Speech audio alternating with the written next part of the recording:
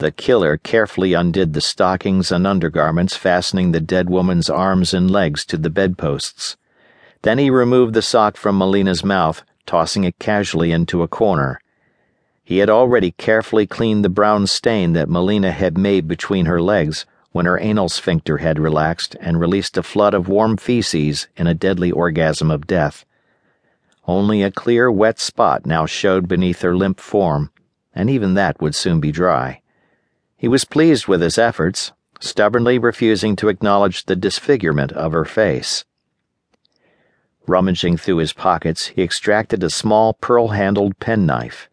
He ran his thumb over the miniature blade, biting his tongue when the edge pierced the skin, prompting a deep red drop of blood to well up on its surface.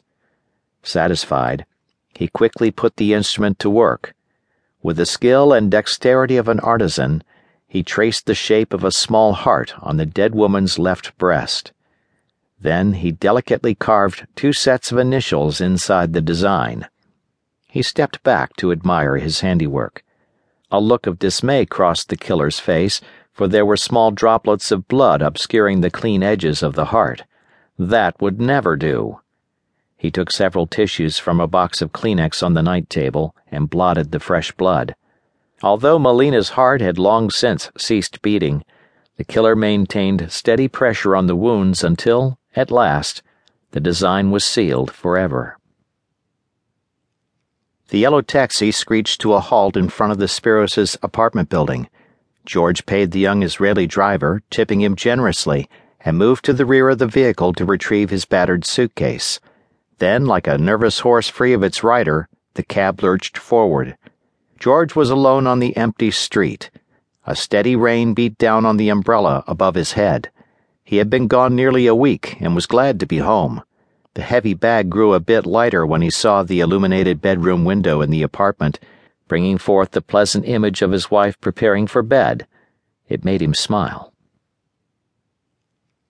The killer closed the apartment door quietly behind him and slipped down the single flight of stairs to the small, poorly lit lobby below.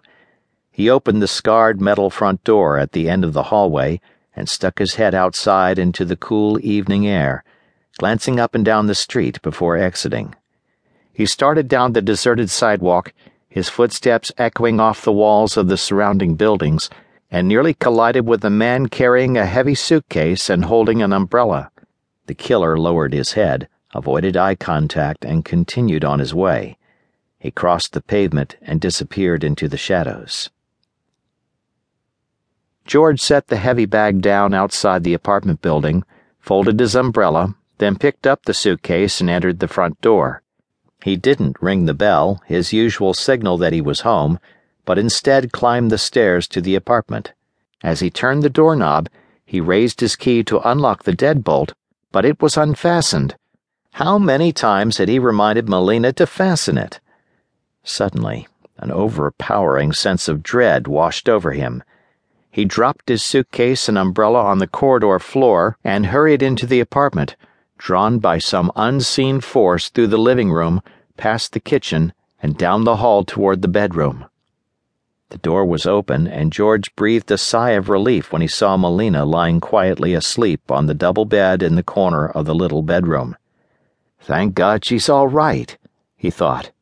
He started out into the hall, stopped, and turned back to gaze upon the scene again. Something was wrong. He stared at the naked woman lying on the bed. Naked? His wife never slept in the nude. A cold sweat broke out on his forehead as he crept closer to the bed and looked down at his wife. Something was dreadfully wrong. Thick yellow bile rose in his throat, threatening to choke him. He stared at her in horror, a silent scream echoing inside his head. The room began to spin, and he retched violently, collapsing on the bed in a pool of his own vomit, next to his very beautiful and very dead wife.